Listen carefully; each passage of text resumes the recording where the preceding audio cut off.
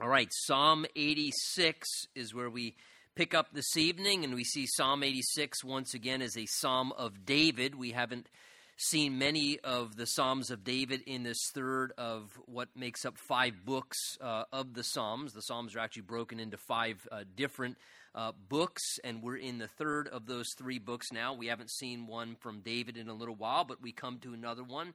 And the backdrop of this psalm, we aren't exactly sure what time period of David's life it was specifically. It could have fit a number of different occasions. One indication we have of something that was going on, we're told in verse 14 here of Psalm 86 that David prays, "O God, the proud have risen against me, and a mob of violent men have sought my life and have not set you before them." So one of the things we can tell is that this was a time in David's life where he was being hassled by particular individuals who did not share his belief in the Lord, who were mistreating him. So again, this could fit itself in the context of the time when David, remember, was wandering around the Judean wilderness, in caves, and in the forest of Ziph, and was kind of living like a refugee during that time when he was the anointed king of Israel, but not yet the reigning king of Israel. And remember, Saul and his armies were chasing David around and were kind of hunting him down, trying to put him to death. So that could be a reference to that time period when some of these things were going on, and David was articulating this prayer to the Lord.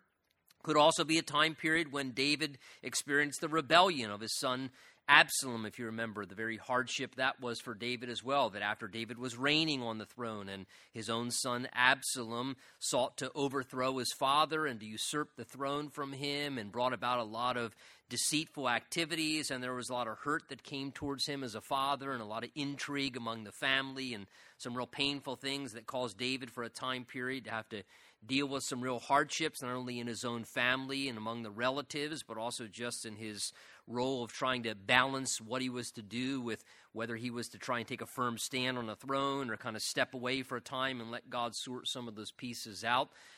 We can't be certain. There are many of different times I think this could fit into the context of David's life. And quite honestly, and sometimes I think it's good that God doesn't identify that, because if he does identify something, then sometimes we have a tendency to then read the Word of God and exclusively only want to take that as they're pertaining to, it's only in these situations that actual truth of God or that promise of God comes to pass.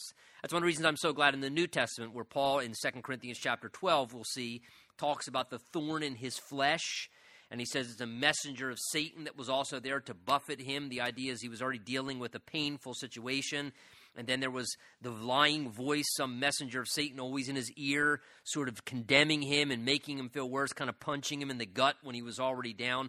But Paul doesn't identify what that thorn in the flesh was.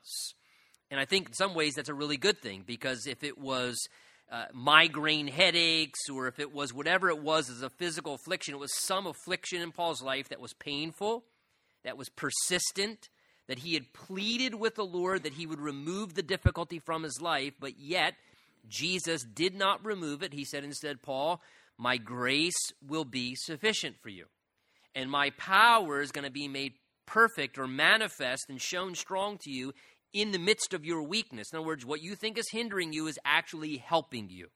This difficulty, this hardship, it's actually letting you experience greater measures of my grace. And I'm glad that we're not told what Paul's thorn was, because then when we have something going on in our life and we need to apply those truths and scriptures and that word from Jesus, if Paul told us exactly what it was, I'm not having the same health issue as Paul, so I can't really relate to that. But the fact that God leaves it general and doesn't always fill in details, I think in some ways lets us personalize the Word of God. You know, I believe it was Warren Wiersbe said years ago, and great truth to it. He said, always read your Bible in the present tense. And I think there's great truth to that. Certainly we should study the Word of God in context and understand what's there, interpret it accurately. But the Word of God is a living book. It is God-breathed. It is Spirit-inspired. And so therefore it has a present tense communication to our hearts. And so when you read your Bible, yes, read it with your head, study to show yourself approved, but don't ever stop reading it with your heart. Always read it in the present tense. And let those phrases or those statements, sometimes it's even just a few words, just come off the page. And that's it, Lord. That was exactly what I needed to hear for exactly what I'm going through right now. And there's something very wonderful about doing that. And so David's in the time of a hardship. We know that. He's going through personal difficulty. Maybe you're going through some difficulties right now. Maybe some of this prayer of David you can directly relate to. You notice he begins in verse 1 by crying out for the Lord's compassion to help him in the midst of his hardship.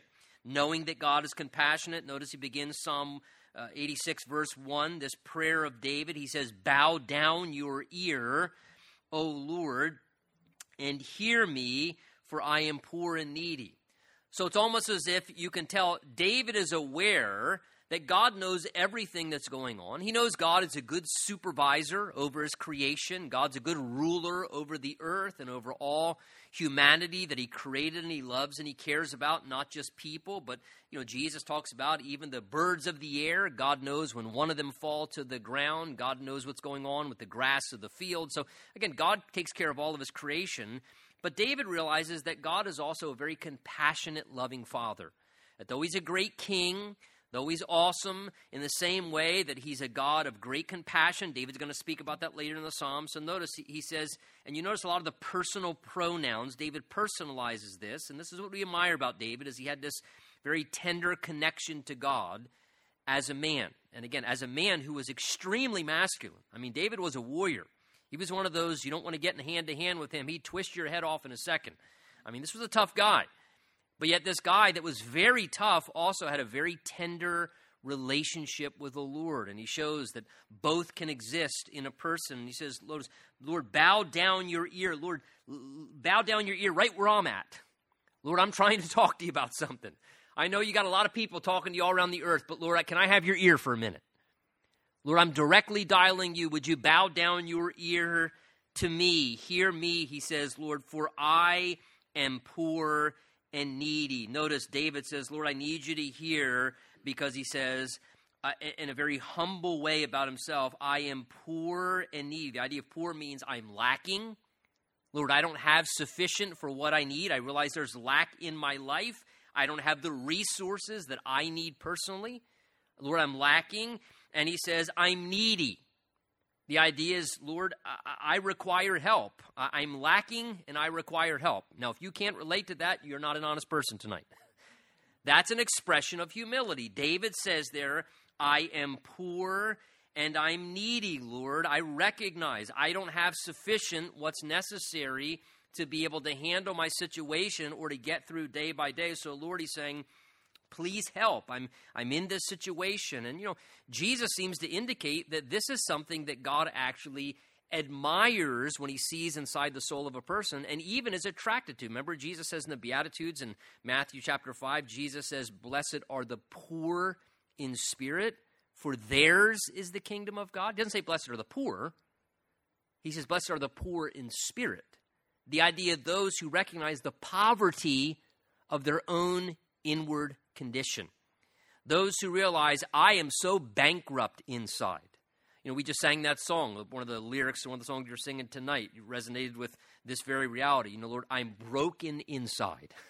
And this is the idea. Lord, I am bankrupt. I don't have what it takes to do what is right, Lord. I am poor in spirit. And Jesus said those are the ones to whom the kingdom of God belongs. Not those who think that they're okay, think they're so strong or self-righteous, but those instead who realize I am bankrupt inside, man. I need help. I need help from God. I am bankrupt. And he says, blessed are those who mourn, for they shall be comforted. And again, that idea there in Matthew 5, Jesus is talking about mourning over your condition. That is, you're actually sad about your condition. And he says, when you mourn over your own condition before God and you realize you're bankrupt inwardly, that's something, he says, that God actually honors. Because God delights in pride and God resists in humility, but he resists pride. So David here, in his humble expression, Lord, I'm poor and needy. Give me your ear, help me. And then he begins to cry out, verse 2, preserve my life, he says, for I am holy. You are my God. Save your servant who trusts in you. Now, again, over in verse 14, you could tell David's dealing with difficulty, because in verse 14, he said, the proud have risen against him. A mob of violent men have sought my life. So David's saying this legitimately, preserve my life. He says, Lord, the idea is, Lord, don't let me be destroyed. Lord, unless you keep me alive, I'm going to get ruined. Unless you somehow bring preservation and protection and keep me, I'm done. It's the only way I'm going to get through this, Lord, is if you preserve me. He's not saying, Lord, I can protect myself, I can defend myself, I can keep myself safe and strong and stable. David's saying, there's no way I can keep myself. Never going to happen, Lord. I need your preserving power to be at work in my life, or I'm going to be destroyed or ruined. And, I think to some degree, all of us, if that's not true in some way physically that we're threatened, that is certainly true in our lives spiritually and, mentally and emotionally, that there are a lot of things that can potentially be ruinous in our lives. And we need the preserving power of the Lord to be at work in our lives. When I went in and presented the basic class that I'm doing for the seniors at the Atlantic Christian High School that I talked about a few weeks ago on a Sunday morning, the way I presented the class to them was I went in and I said to them, look, if I were, going to take a self-defense class, what would be the benefit of that? And when I said that to them, they kind of looked at me with a blank stare, and I said, it's a real question. And one guy raised his hand, he said, well, it would keep you from getting beat up. And I said, correct, right, that's the idea there. It would keep someone from harming me. It would be a way for me to protect myself and to guard myself. And I said, look, I think honestly the greatest threat to every one of our lives in this room, and I was talking to the 13 young men who are seniors, I said probably the greatest threat to all of our lives of harm is not from somebody outwardly attacking us, it's that we're our own worst enemy. And probably the greatest threat to all of our lives in this room, I said, as men, is our own self-destructive tendencies. Like our pride and our anger and our lust and all of the things within us that we can tend to allow at times to sabotage and to ruin us. Those things that become our enemies. Those are the things that become, like a mob of things violently trying to seek our life and destroy us. And David here, he says, Lord, this mob's trying to get me, and there are things that could ruin us as well. And so that prayer, Lord, preserve my life. Please, Lord, don't let me be ruined. And notice he says why. He says, for I am holy. And the idea that holy means not necessarily perfect or, sinless or guiltless. The context there, I am holy, is the idea is, Lord, I am set apart. That's what the word holiness in essence means anyway. To be set apart for a specific purpose. God is holy in the sense that he's wholesome, pure. He's set apart. God is set apart from everything else. That's how the essence of what it means that God is holy. There is creator, and then there's everything created. God's set apart. He is distinctly set apart. And so when we seek to be holy as God's holy, the idea is that we're living set apart, but we're living set apart how? To serve God. Instead of being self-serving, and that's what's self-destructive in our lives, right? So he says, Lord, I am set apart. You're my God. Save your servant who trusts in you. Lord, I am set apart to serve you. I've chosen to do that much, Lord. I've chosen to set my life apart, to not serve myself or not serve the ways of the world, but to serve you. So, Lord, as I set myself apart to serve you as your servant, trusting you, please, he says, would you preserve me by your power? Keep me from being ruined. He then cries out, verse 3, and be merciful to me, O Lord, for I cry to you all day long. Notice the continuous prayer going on. He says, I'm crying out to you, Lord, all day long. I need your mercy. Rejoice, he says, the soul of your servant. Of course, the soul being the inward man. And he says, Lord, my soul can get downcast. So please, Lord, would you keep rejoicing the soul of your servant? Keep restoring joy back into the soul of your servant so I don't get overly depressed or discouraged or fall into the trap of self-pity and things that could, again, just make us many times go off course. We get into our own head. So he says, Lord, please keep my soul in a right condition. For to you, O Lord, he says, I lift up my soul. I present my inward life to you. Verse 5, for you, Lord, he says, are good and ready to forgive and abundant in mercy to all who call upon you. You notice this theme of the psalmist, it seems these last few psalms continuing to bring up this concept of the goodness of God.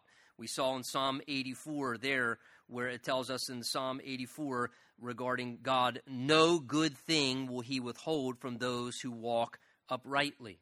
Psalm 85, the next psalm we saw last week, Psalm 85:12. Yes, the Lord will give what is good.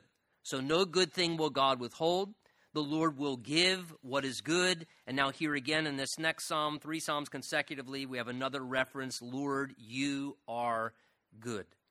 That God by nature is good. He's benevolent. He's kind. He's wanting to do what's best for us. And notice one of the greatest things that David saw regarding the goodness of God, verse 5. I mean, you could think of many things, but he said, Lord, you are good. And he goes right to his main concern, ready to forgive. David said, Lord, that's one of the things about you that is more good than anything else about you, that you are ready to forgive. It describes the nature of God. Notice, a lot of times we can tend to think sometimes because of our experiences with people, almost like that God's reluctant to forgive sometimes. So we blow it, or we mess up, or we feel really guilty about some mistakes we've made, or who we were in our past, or our present struggles. And we also kind of in our own head start to think, well, we must kind of work ourselves a little bit back into good graces with God. So if we can kind of get some things back on track and try and start cleaning ourselves up, then maybe God will be a little less reluctant. And okay, then maybe ultimately, all right, I think I'm willing to forgive you now. I think I'm ready to forgive you now. And see, people do that, right? People can be kind of reluctant to forgive sometimes. They kind of, they hedge, they hold out a little bit, and they don't give immediate, automatic, complete, free forgiveness because we're selfish and we're unkind and we're not always like God. And sometimes we translate that over to God, but the Bible says of God, Nehemiah 9 tells us that he's ready to pardon. Here we read the Holy Spirit say that part of him being good is that he's ready to forgive. He's not reluctant. He's actually the exact opposite. He always is ready. The idea is he is always interested about providing forgiveness, that when we acknowledge our sin, when we confess our sin to him, the Bible says he is a faithful and just basis to forgive us, especially now because of what Jesus has accomplished for us. And how wonderful tonight to know that we serve a God who's abundant in mercy to all who call upon him. Not just merciful, abundant in mercy.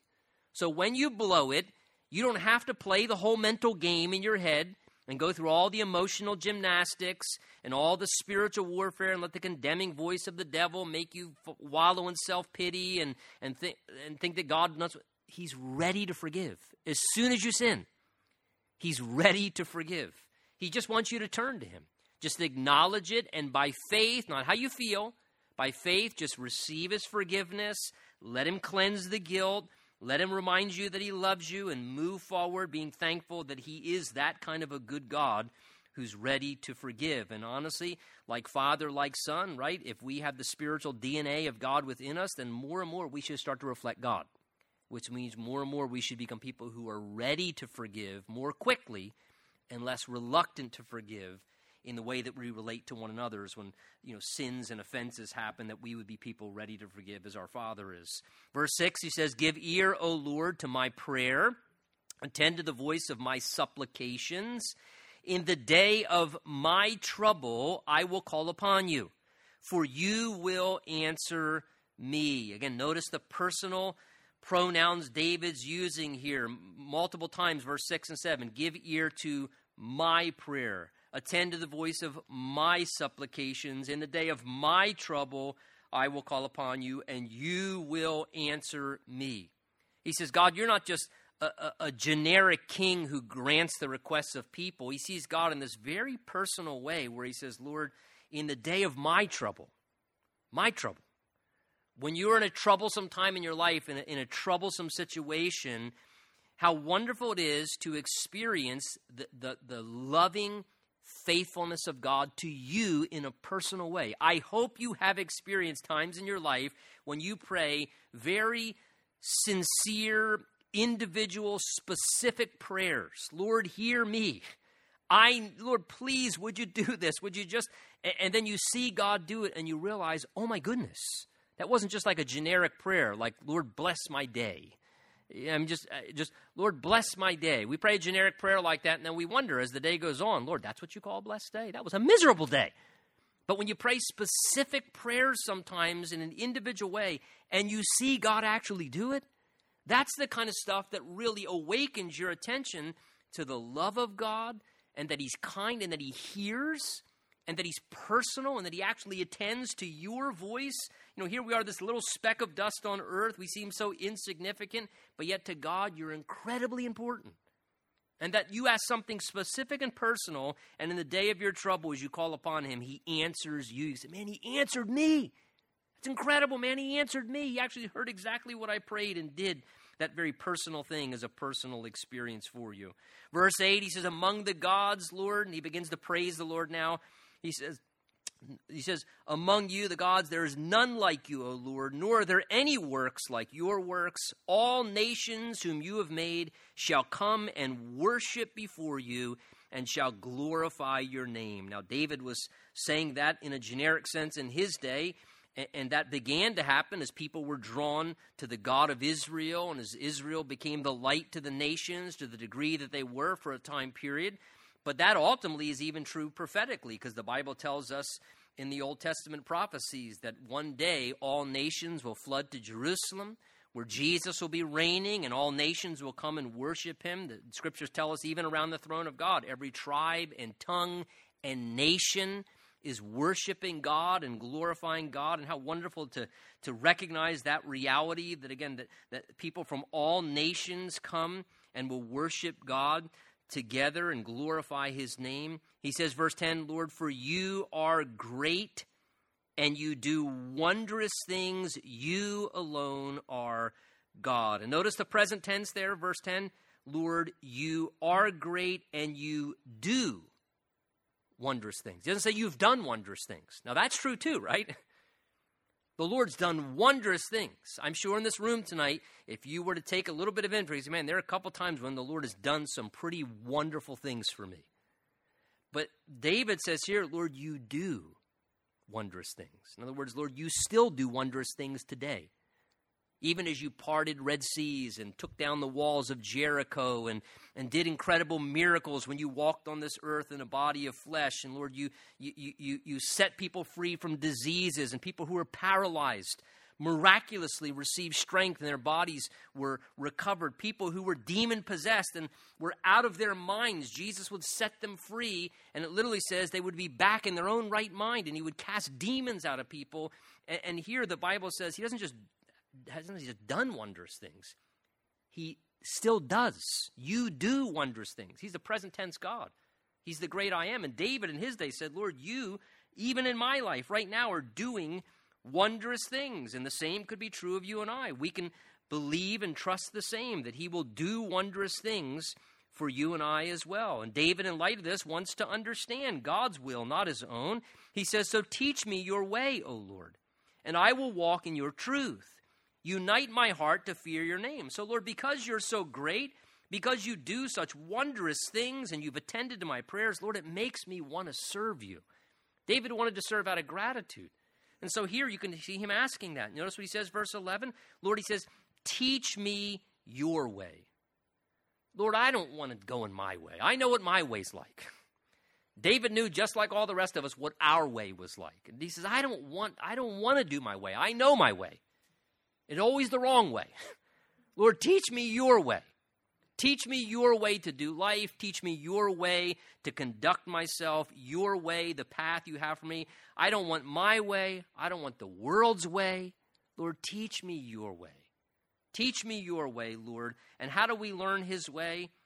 It's by learning what his truth is. He says, if you teach me your way, I will walk in your truth. You know, here's one of the best ways that God can teach you his way. If you continue to study the Word of God and let the truth of God's Word be a lamp for your feet and a light for your path, and you walk according to the Word of God and let it govern over your life and direct your thoughts, it's one of the most wonderful ways for God to be able to teach us his way so that we can then walk in his truth. And see, there's the obedience part. God can teach us his way, but we have to walk in his truth. We have to choose to take steps and walk out in his truth rather than walk in the path of error. And he says, Lord, unite my heart to fear your name. Bring my heart into alignment with a reverence towards you, that things would be better to serve you and things are going to become worse if I disregard you and your authority over my life. And he says, verse 12, and I will praise you, O Lord my God, with all my heart. I have that underlined because I don't want to praise God with half a heart. right? We don't want to do anything with half a heart. We should do anything. If we're going to do it, it's worth doing well. It's worth doing right. Well, how much more true when we praise and worship the Lord? We're not mumbling a song or just kind of half, distracted thinking, but that we praise the Lord with a whole heart, that we're fully engaged with all of our passions. I will praise you with all my heart, and I will glorify your name, he says, forevermore. Lord, you're worthy of my worship with all the passion and the enthusiasm I can muster. For great is your mercy toward me, and you have delivered my soul from the depths of Sheol. From the depths of Sheol, again, Sheol, remember, was the place of the dead, as the Old Testament saints understood it. And so David says here, Lord, you've delivered my soul from the darkest, deepest place of the departure of the dead. And again, David said, Lord, if there's nothing else I can praise you for, certainly I can praise you for delivering my soul. For delivering my soul. And for all of us, that gives us great reason, no matter how good or bad of a season of life we're in, if you know Jesus Christ and he has delivered your soul from the depths of hell, then there is a reason to praise him with a whole heart and to glorify his name. If he's delivered your soul. He says again, verse 14, referring to what was happening, "O God, the proud have risen against me, and a mob of violent men, they've sought my life, and if they've not set you before them," but then he shows the contrast, "but you." Lord, people are bad.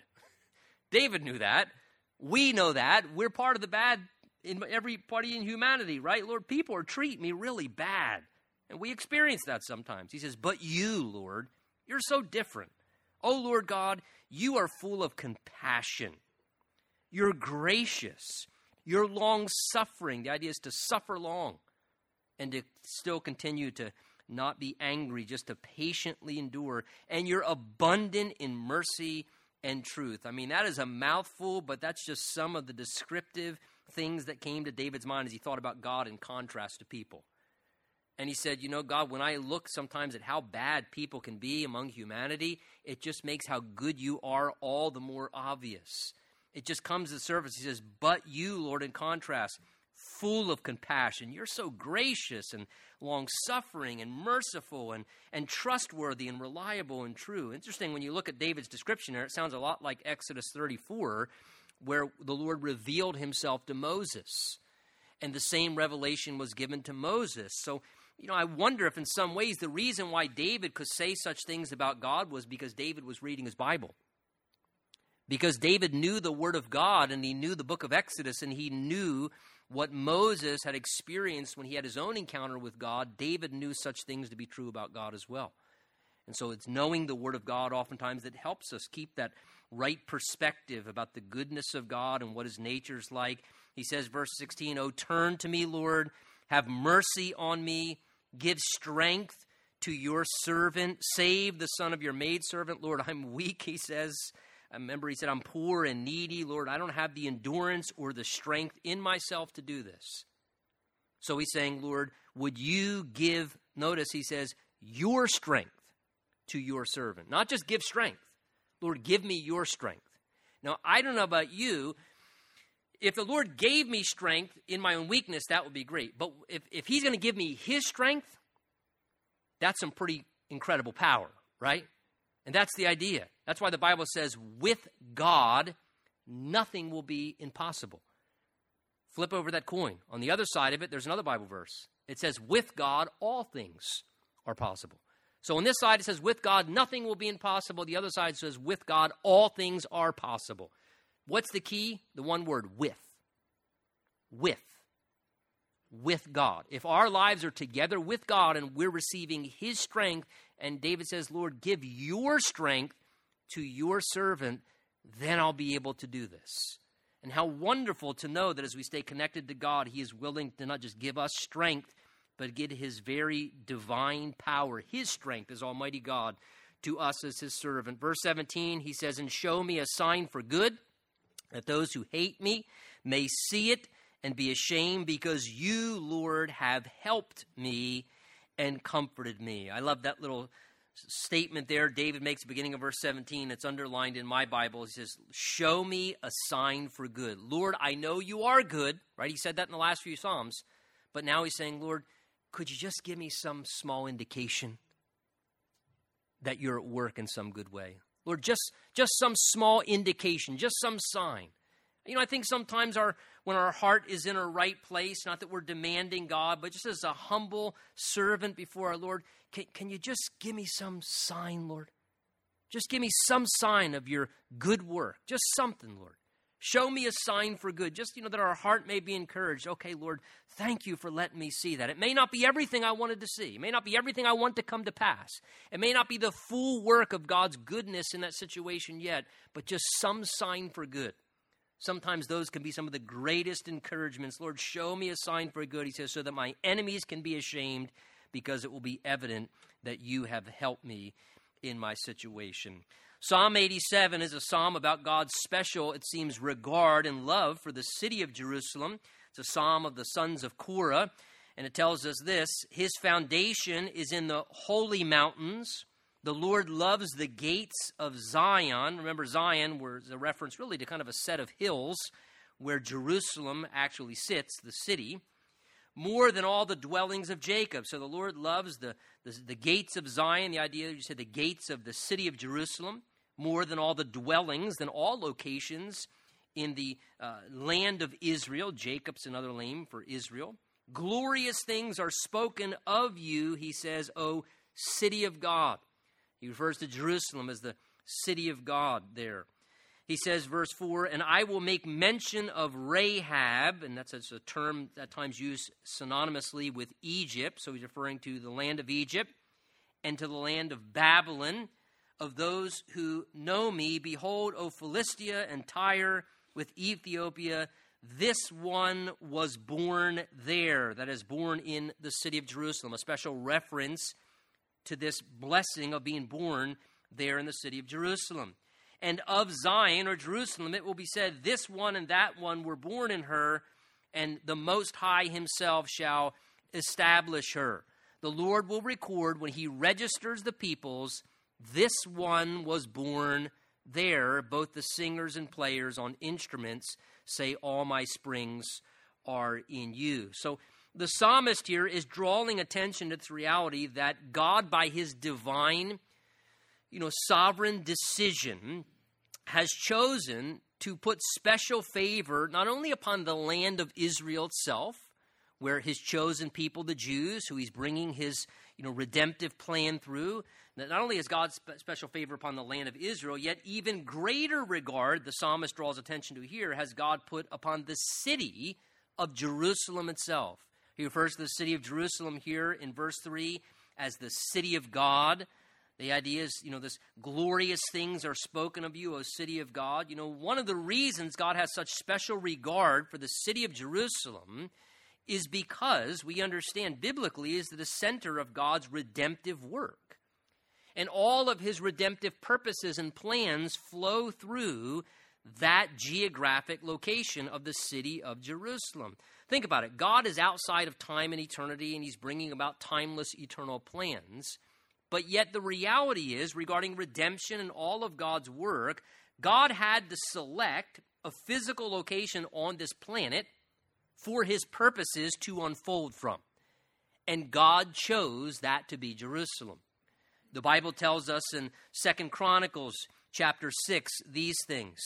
It says, blessed be the Lord God of Israel, who's fulfilled with his hands what he spoke with his mouth to my father David, saying, listen, since the day I brought my people out of the land of Egypt, I've chosen no city from any tribe of Israel in which to build a house, that my name might be there. Nor did I choose any man to be a ruler over my people Israel. Yet, God declares, 2 Chronicles 6:6, yet I have chosen Jerusalem, that my name may be there, and I've chosen David to be ruler over my people Israel. So God says, of all the locations geographically on planet Earth, I have chosen Jerusalem. This special city, this city of God where God's redemptive work would unfold. And think of just all the special things that have transpired in the city of Jerusalem, just to mention a few of why the psalmist here says, glorious things are spoken of you. He says, verse 3, O city of God. I mean, in Jerusalem is where Abraham there prior to the time of it even being called that as a capital city of Israel, it's there that Abraham offered up Isaac, which was a perfect type and foreshadowing of how God would offer his one and only son, and he wouldn't reserve and stop the process. He would go forward and actually sacrifice and put to death his own son in providing redemption, even as Abraham and Isaac sort of portrayed. In Jerusalem is where the greatest king of Israel, David, reigned and prospered, and where it became then the capital city of the nation of Israel. In Jerusalem is where the tabernacle and the temple, remember, was set up, and that's where God's presence was manifest. His literal presence on the earth was manifest from the house of God there in Jerusalem. It's where the sacrifices were offered. It's where blood was shed for the forgiveness of sins. In Jerusalem is where Jesus then in the New Testament attended feasts and participated in things in the temple and did great ministry works. In Jerusalem is where Jesus died, where Jesus was buried, where Jesus resurrected from the dead. In Jerusalem is where the church, you might say, was birthed and launched, because there at Pentecost, that's where the Holy Spirit fell upon the New Testament church in Jerusalem. And it's in Jerusalem where Jesus will return one day in his second coming and set up his earthly throne to rule and reign during the kingdom age for 1,000 years, where he comes back. So no wonder the psalmist says, glorious things are spoken of you, he says, O city of God. And why there's something so special and neat, unique, he says, so blessed is the one who is, he says, born there, and of Zion or Jerusalem it shall be said, this one and that one were born in her, and the Most High established her, and will record when he registers the peoples, this one was born there. See, in history, many wonderful things have been done in Jerusalem. And even going forward, we know glorious future things are still to happen in Jerusalem. Isaiah 2 and Zechariah 14 describe how all nations will flood to Jerusalem as Jesus returns and sets up his throne there, and worship will happen among all the nations. And even as a privilege, he's describing here to have been born there, you might say naturally, that the Lord actually recorded, and verse 6 says he registered those born there. In a greater way, you might fairly say, even as Jerusalem was the mother of all the Jews, and God registered and recorded the privilege of those born by the city of Jerusalem geographically and physically, the Bible tells us that Jerusalem is also this beautiful analogy of the heavenly Jerusalem, of the new Jerusalem that the Bible speaks about, which will be the eternal dwelling place for all those who are followers of Jesus Christ. And in a sense, even as here it says this one was born there and it was recorded and registered, God has a record and a register of those who are part of the heavenly Jerusalem, the new Jerusalem. For you and I, there's that much greater picture. The Bible speaks of this in the New Testament. Galatians 4 says, it is written that Abraham had two sons, the one by the bondwoman, the other by the free woman. He who was of the bondwoman was according to the flesh, and he of the free woman according to the promise, which things are, he says, symbolic. For there are two covenants, the one from Mount Sinai, which gives birth to bondage, which is Hagar. For this Hagar is Mount Sinai in Arabia. He says, and corresponds to Jerusalem, which now is, and is in bondage with her children. The idea is spiritual bondage because they rejected Christ. But the Jerusalem from above is free, which is the mother of us all. Now we, brethren, as Isaac was, are children of promise. So in a sense, we may say, spiritually, we are all children, those of us who know Jesus Christ, of Jerusalem. We're born of Jerusalem, but born of the new Jerusalem, from the Spirit and the power of God that comes from on high to prepare us, who becomes the mother of us all. Hebrews 10 says, you've come to Mount Sion and the city of the living God, the heavenly Jerusalem, to an innumerable company of angels, the church of the firstborn, who are, look what he says, Hebrews 10, registered in heaven, to God the judge of all, to the spirits of just men who've been made perfect or complete, to Jesus, the mediator of a new covenant, and the blood of sprinkling that speaks of better things. Better things. And in the same way, God registered and recorded those who were a part of natural Jerusalem. Here's the better news. God has registered and recorded all those who are children of the New Jerusalem, the eternal heavenly Jerusalem that one day will come and that we'll dwell in together with our Lord forever, because our name's been written in the Lamb's book of life. God is a register. God has a record. And your registration is reserved if your trust is in Jesus Christ. And that's why he says both the singers and the players, the worshipers, say all my springs, that is my refreshing fountains of life, are in you. Now again, he was saying that of the Jerusalem presently, but again, how much more is that true that our refreshing fountain of life is of the New Jerusalem, the things of the Spirit, where we bring refreshment into our lives. And even again, Zechariah 14 describes these beautiful streams of life that will come forth from the city of Jerusalem even when Christ reigns there. Psalm 88, and we're going to move through it quickly, and you'll see why in a minute, is basically probably the most depressing psalm in the Bible. So I figured a few minutes of depression at the end of the study was probably the best way to go about doing that, and then we can go back to worshiping the Lord. But Psalm 88 is a contemplation, it says, of a man named Heman, the Ezrahite. Now, Heman, when you go back and research him in the Old Testament, he was an incredibly godly man. He was a man of great wisdom. He had great musical gifts. He is a man who's acknowledged for having kids who loved and worshiped the Lord. So this is a man who loved the Lord. He was a godly man. He was very wise. He was recognized for his great wisdom, but yet he goes through some pretty heavy depresso feelings in his heart and mind. I mean, the mood of discouragement and depression in the psalm is so evident in what he's going through. You know, one commentator said, there's a time in my life when the only place in the Word of God I could find any comfort was from Psalm 88, because I realized I'm not the only person who's felt like that. That's an interesting insight. The only place in the whole Bible, the most depressing psalm in all the book of Psalms, okay, at least I'm still normal. You mean other men have felt that low? Other men have felt that confused and discouraged? And again, it's an expression of that very thing. Look what he says. O Lord, God of my salvation, I have cried out day and night before you. That word cry literally speaks of like a shriek of anguish, not just praying. The idea is in anguish. I'm crying out because of what he was undergoing. Day and night. Let my prayer come before you. Incline your ear to my cry. Lord, please hear my cry with what's going on. And then look what he begins to say. Maybe you can relate to this.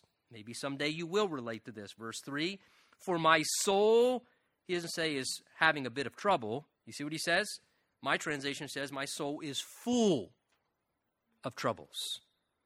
My inward man, my soul. Again, the soul speaks of the consciousness, the mind, the emotions. You know, our spirit, we're spirit, soul, and body. We're an inferior trinity. God's Father, Son, Holy Spirit. We're created in God's image and likeness. We are a trichotomy, it seems, in the way God's created us. We are an eternal spirit within a physical body, a tent, and we have a soul or a consciousness, which is our will and our mind and our emotions.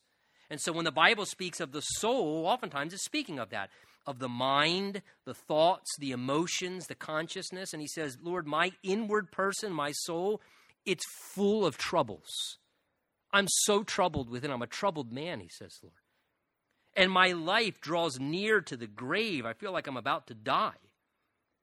I am counted with those who go down to the pit. I'm like a man who has no strength. So he says, Lord, I feel like I'm sinking into a deeper, darker pit in where I'm at right now. I'm like a man, he says, I feel like I don't even have strength to handle this anymore. Adrift among the dead, like the slain, notice like, metaphor, like the slain in the grave, whom you remember no more and who are cut off from your hand. The idea of being cut off from your hand means to be separated from God's helping hand, the idea is, Lord, I feel like I'm going down into a pit. I feel like I'm just like everybody else who's been cut off through death, and I feel like that your helping hand and care is no longer involved in my life. I'm spinning out of control here, Lord. He says, verse 6, you've laid me, interesting, you. He feels like ultimately, God, you've allowed this to happen to me. You've laid me in the lowest pit, in darkness, in the depths. Your wrath lies heavy upon me. Lord, I feel like I'm under the heavy weight of your anger and displeasure because of what I've done. And you've afflicted me with all your waves. The picture there is like the breakers at the ocean waves. You know, you don't want to get trapped in the breakers, they say, when you're surfing and just keep just crashing on top of you and you can't get out of them and you feel like they're going to drown you. That's the idea. Lord, I feel like I'm drowning here. I feel like I'm stuck in the breakers. And like I just cannot get out of them. Just one on top of the other is crashing on top of me. And I can't get out from under the weight of something that's out of my control, just crashing one after another on top of me. You've put away all my acquaintances, my friends. Lord, it's like you've separated them all from me. You've put everybody that once was close to me out of my life, and you've made me an abomination to them. The idea is, Lord, they don't even want anything to do with me anymore. They just completely turned away. They're disgusted by who I am now. I am shut up, he says, verse 8, and I cannot get out. My eye wastes away because of affliction. And notice verse 8, he describes, I'm shut up and I cannot get out. The idea is he's saying, I feel trapped. Ever felt like that? Lord, this is going on, and the discouragement, the depression, all these troubles, and on top of it, Lord, I feel like I'm in this pit, and Lord, I just feel like I can't get out of this. Right? You talk to people sometimes that struggle emotionally or mentally, and I don't know how to get myself out of this. Normal. Happens to people sometimes. This was a godly man. And he said, I can't get out of this. I don't know what to do. I'm just in this dark pit, and I feel trapped and stuck. Lord, I've called upon you, he says, verse 9. Daily, Lord, daily I'm calling upon you. No, that he was doing what was right. That's the way you get out of the pit. You pray your way out of it. Lord, I've called upon you daily. I've stretched out my hands to you. He realizes, Lord, I can't dig myself out of this. I can't climb out of this. Lord, like somebody stuck in a pit, he's putting his hand up. Lord, pull me out of the pit, please. You know, sometimes that's not a bad place to be. Lord, I need you to pull me out of this pit that I'm in. I'm stretching my hand up. I'm helpless. Will you work wonders for the dead, he says? Shall the dead arise and praise you? The idea is he feels like that he's done, like he's going to die. Shall your loving kindness be declared in the grave, or your faithfulness in the place of destruction? Shall your wonders be known, he says, in the dark, and your righteousness in the land of forgetfulness? So, this psalmist genuinely feels like his life is going to end.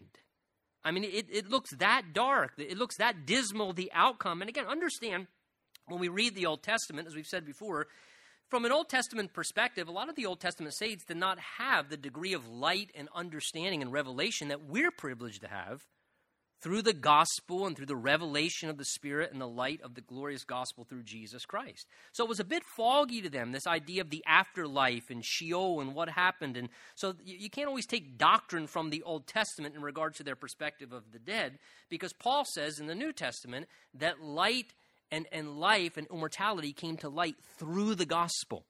You know, we understand things of the afterlife in ways that the Old Testament saints didn't always grasp. So it was a little bit foggy to them, but the one thing is clear, this psalmist thinks, I'm done. It's just over. In his mind, you can see his terms there. Lord, will you work wonders for the dead, the grave, destruction, dark? He said, that's it. He genuinely felt that things were that catastrophic that it was going to end in just complete destruction. And, sometimes we may find ourselves in a place where it literally looks that dark, that difficult, where it looks like there is no escape and no way out, and there is what we would say a feeling of complete hopelessness, complete helplessness. People can go there mentally and emotionally. It can happen to us. Verse 13, he says, but to you, here's the one thing the psalmist kept doing right. To you, he comes back to again, I've cried out, O Lord, and in the morning my prayer comes before you. The one thing he did do is every morning that he woke up and he was still alive and he wasn't dead yet, he turned to God again. Doesn't mean his feelings went away. Doesn't mean his depression went right away. Doesn't mean his discouragement went away. Doesn't mean his bad situation went away. But he says, but every day, God, you're still there in the morning. And the one thing he understood, Lord, In the morning, my prayer is going to come before you. I'm going to get up. I love Psalm 5 we read a while back where the psalmist says, in the morning, I will direct my voice to you and I will look up. The idea is an expectation. First thing, up in the morning, coffee pot, talk to God. I don't know if that's the right order, but I just find the coffee pot helps me talk to God better. If not, I rest in the Lord like you do if you get up. So direct your voice to the Lord. No matter what's going on, he says, Lord, in the morning, my prayer comes before you. And then he says, verse 14, again, you could tell he's just back and forth. Why do you cast off my soul? Lord, I feel like you've abandoned me. Again, doesn't mean God did, but he genuinely felt like that. Why do you hide your face from me, Lord? I feel like you're not looking upon my situation. Verse 15, I've been afflicted and ready to die from my youth. I suffer your terrors. I am distraught. Your fierce wrath has gone over me. Your terrors have cut me off. They came around me all day like water. They engulfed me. Again, there's a picture. There's like being engulfed by water and drowning. They've engulfed me all together. Now, again, look at verse 15. I've been afflicted and ready to die from my youth. Afflicted means suffering. Lots of different ways we can be afflicted with different kinds of suffering and pain. He, in essence, says in verse 15, I have been suffering, and he says, I have been ready to die since I've been a boy. That's somebody who's really down and out. I have been suffering, he says, and I have been ready to die ever since I was a youth. And I tell you something, folks, there are people walking around today who have been suffering for a long period of time in their life with different things. And there are people who have just day by day, they're getting by one through day at a time. And they would say the same, from my youth. From my youth, I've been struggling and suffering. And I honestly have been ready. If it was up to me, I've been ready to die since I was a boy. Just to get out of it all. Because it just hurts and it's hard. And there are people that struggle in this way. And here the psalmist admits his own honest struggles. He says, I've been struggling with this since my childhood. He says, verse 18, loved one and friend you have put far from me. And he says, and my acquaintances into darkness. So again, you notice what he describes there on top of other things. My loved ones and my friends you've put far from me. Lord, you've allowed me to be forsaken by my loved ones, my family, my friends. I feel like that they've abandoned me and I've been forsaken by them, and that's painful. That's hard. And he says to add on top of that, the end of the psalm, he says, and my acquaintances into the darkness. The language literally seems to indicate there that darkness has now become my new friend. Lord, you've taken every good thing out of my life. I've been abandoned by everyone who I thought loved me. And he says, and I feel like now my best friend is living in the dark all the time. That's my constant companion and acquaintance, is just living in constant darkness. But I'll tell you something. Sometimes, though nobody appreciates these occasions, sometimes it is the lowest points in our lives that lead to some of the greatest spiritual revelations in all of our lives. Right? That's what Paul spoke about. Paul, when he wrote at the end of his life, in 2 Timothy chapter 4, Paul says, at my first occasion when I stood trial, he said, no one stood with me. Everybody forsook me. And then Paul says this, but the Lord stood with me. The Lord stood with me. And Paul, at one of the hardest, lowest points of his life, when he was all alone and he was dealing with the hardest times in his life, he says, nobody else was there. But the Lord was. And the Lord stood with me, and he strengthened me. And Paul learned of the faithfulness of the Lord, that he would never leave him and never forsake him, and he'd be a constant companion in the hardest, darkest dungeons and hours of his life. And sometimes the hard, dark times are what allow us to discover those great spiritual revelations about the Lord. I don't want to sign up for these kind of feelings any more than the psalmist did or than you do. But sometimes they lead to some of the greatest revelations of our Lord. Let's stand together and pray.